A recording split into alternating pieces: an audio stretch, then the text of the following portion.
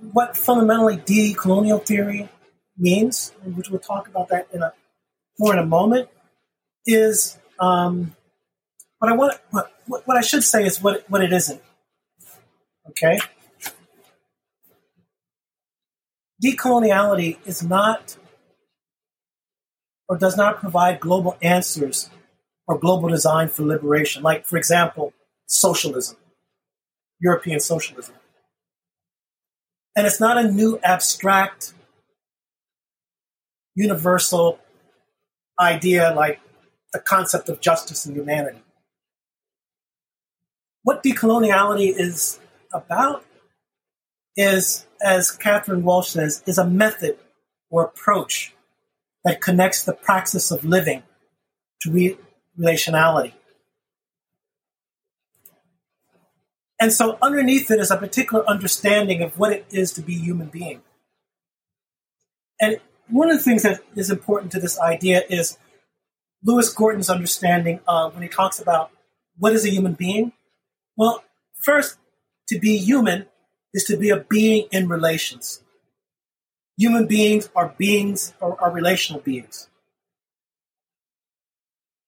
And he comes up with this concept of disposability, right? And those disposabilities had this sort of double meaning, as he argues.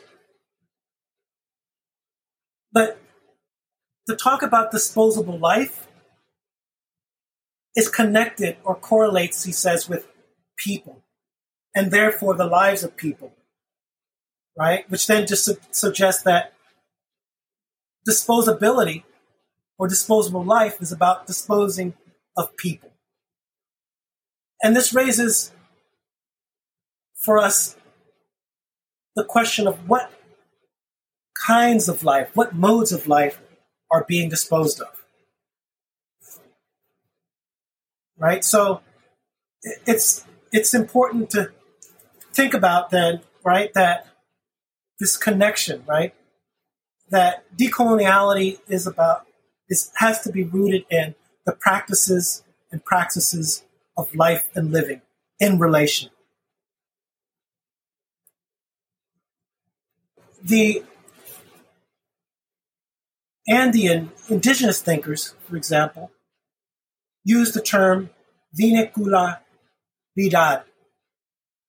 And I'll read a passage from Catherine Walsh. She says, Vincularidad is the awareness of integral relations and interdependence amongst all living organisms, in which humans are only a part, with territory or land in the cosmos. It is a relation and interdependence in search of balance and harmony of life on the planet.